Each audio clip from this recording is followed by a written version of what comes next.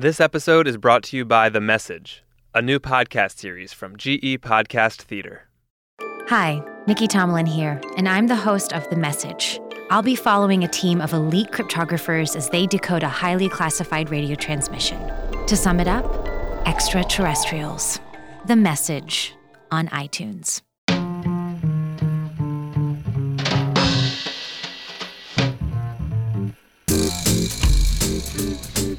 Hello and welcome to I Want to Like You, a weekly podcast from Real Simple about how to handle the irritating people in your life with goodwill and with grace.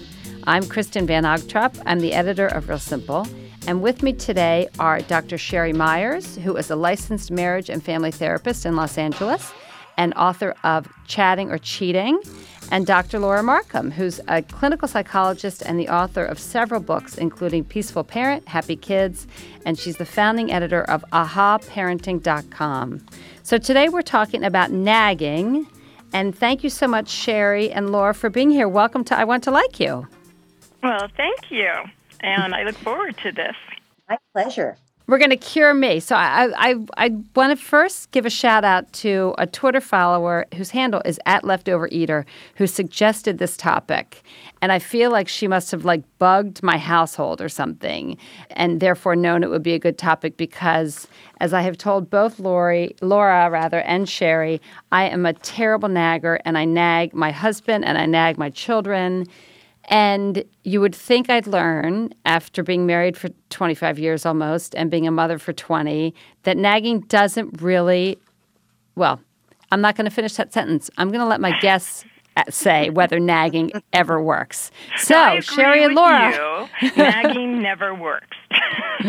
We can start there. Nagging never works. The illusion is if we just do it the right way, it will finally work.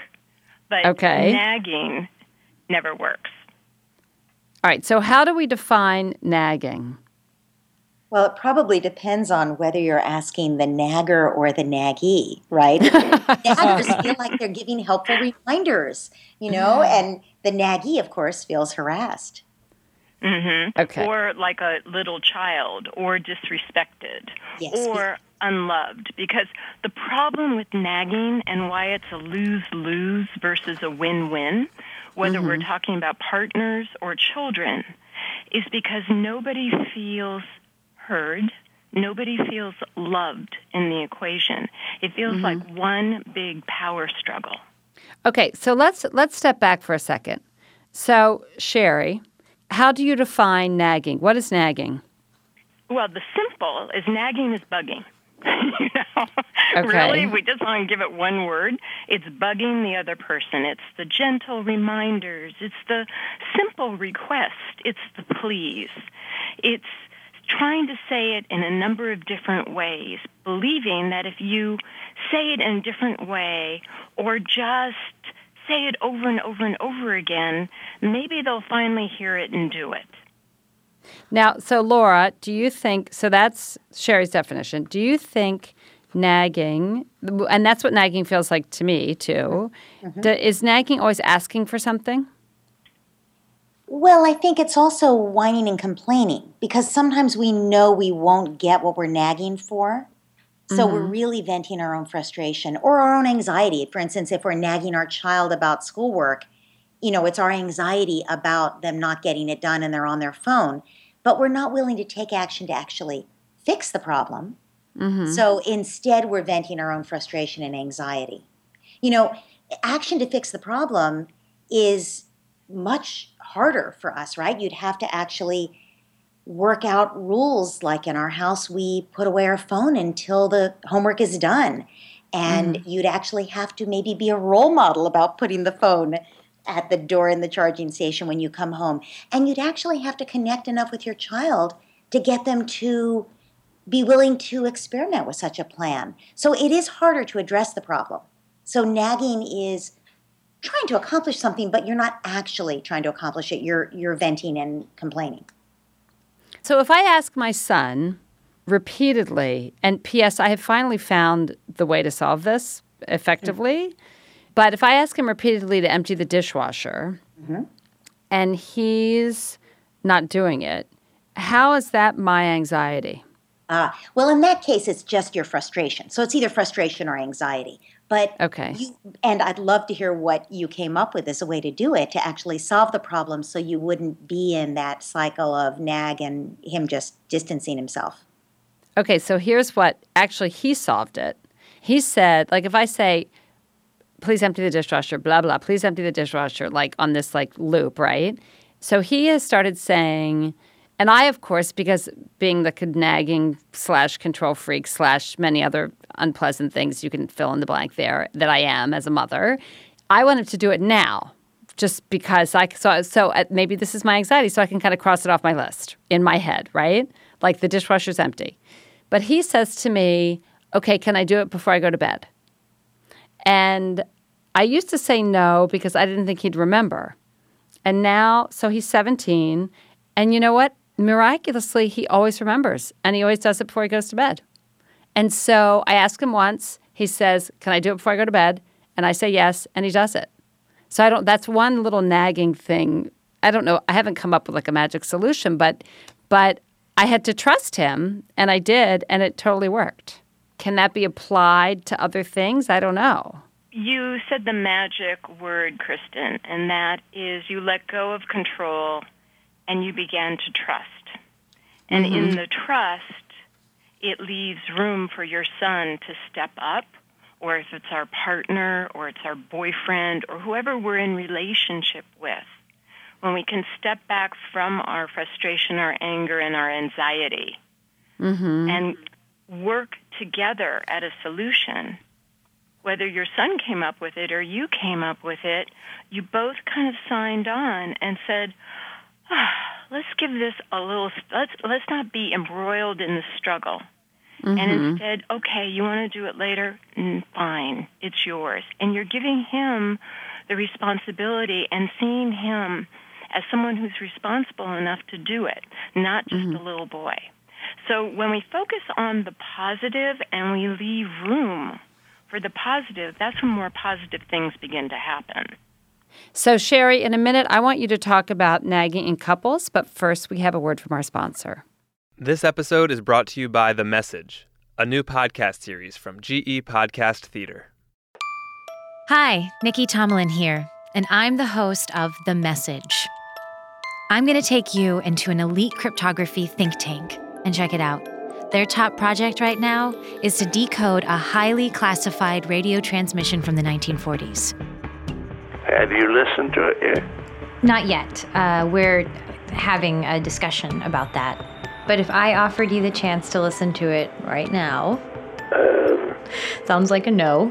Well, you don't really know what it is. Voices, music, breathing. But you know, I'm not going to mess with that thing. To sum it up, extraterrestrials. Subscribe to The Message on iTunes.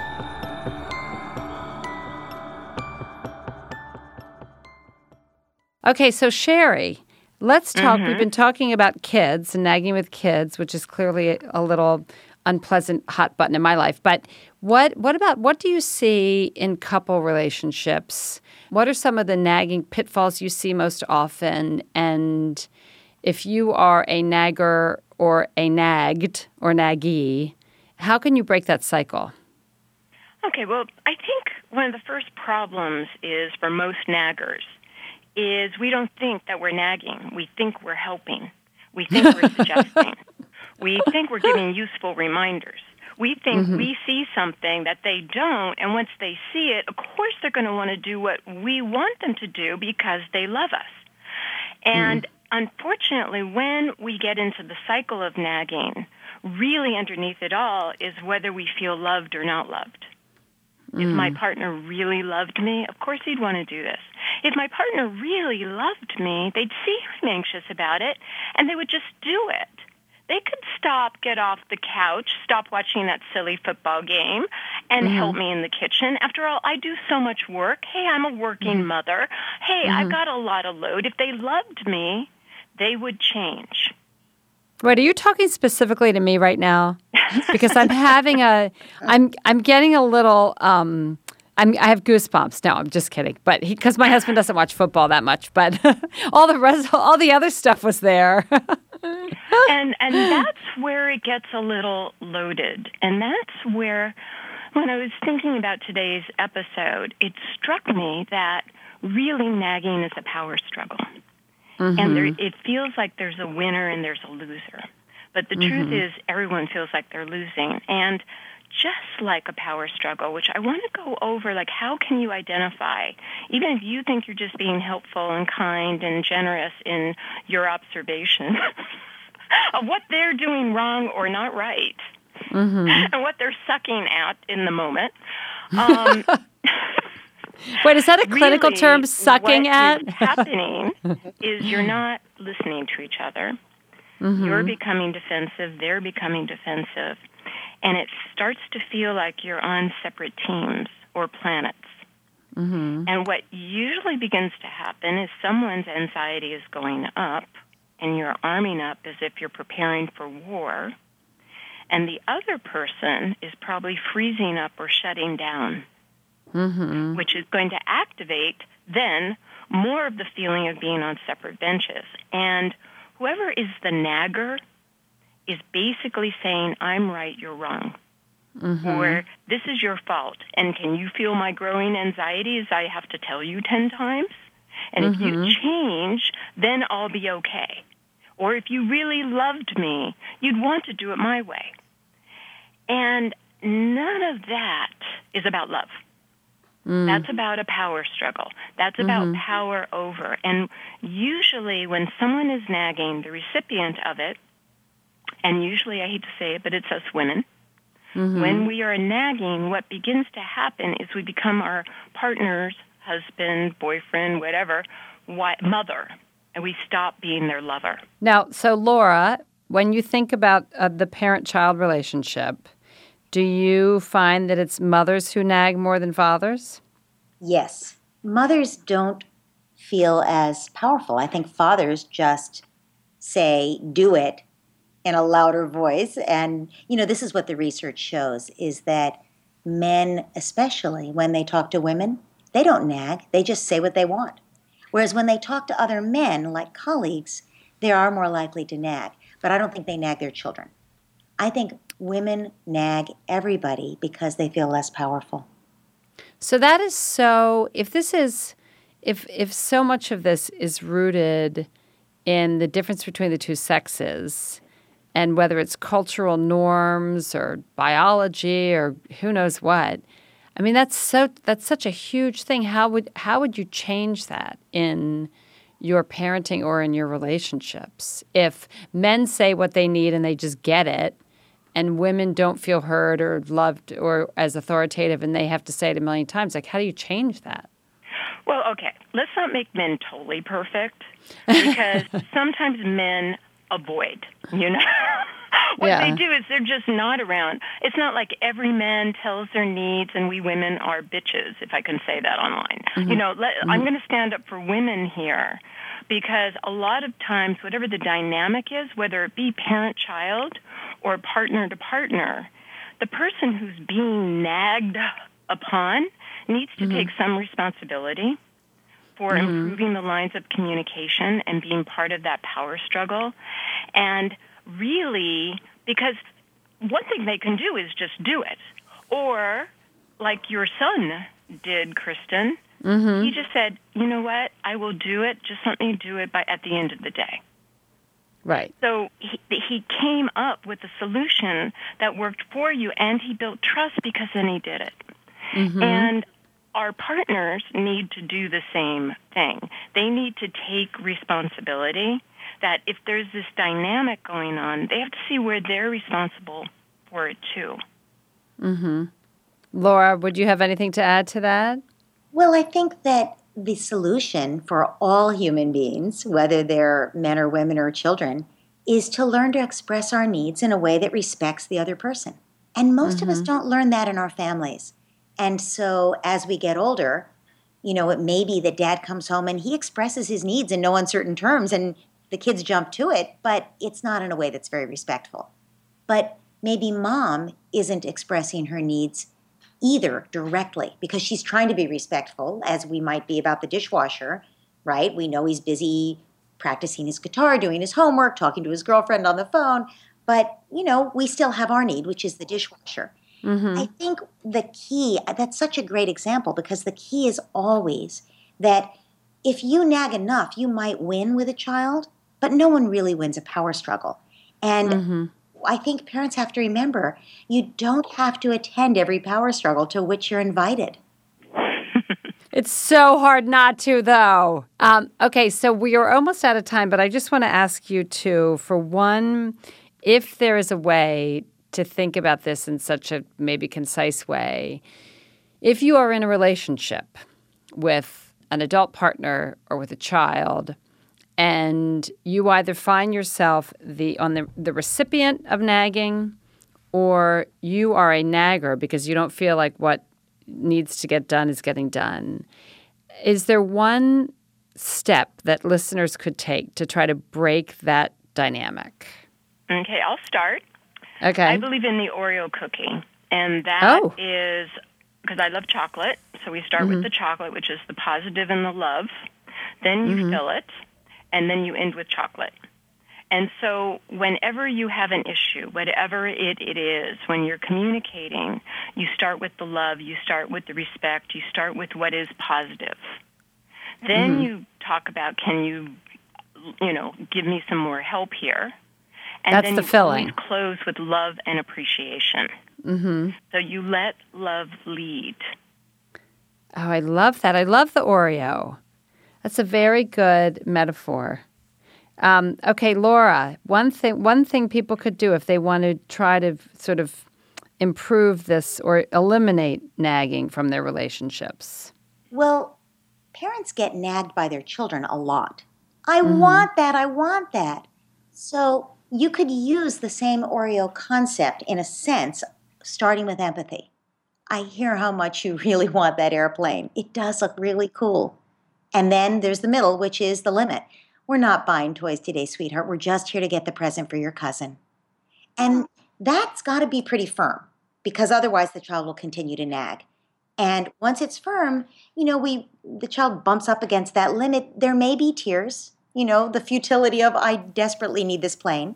But it does help at that moment in the toy store to offer your child a little hope like, do you want to put it on your birthday list? Here, I have your birthday list right here in the notes on my phone. And it's amazing how that works. And that would be the other side of the Oreo. So the constant nagging that parents have to deal with when children want things actually is pretty easily handled with that Oreo approach.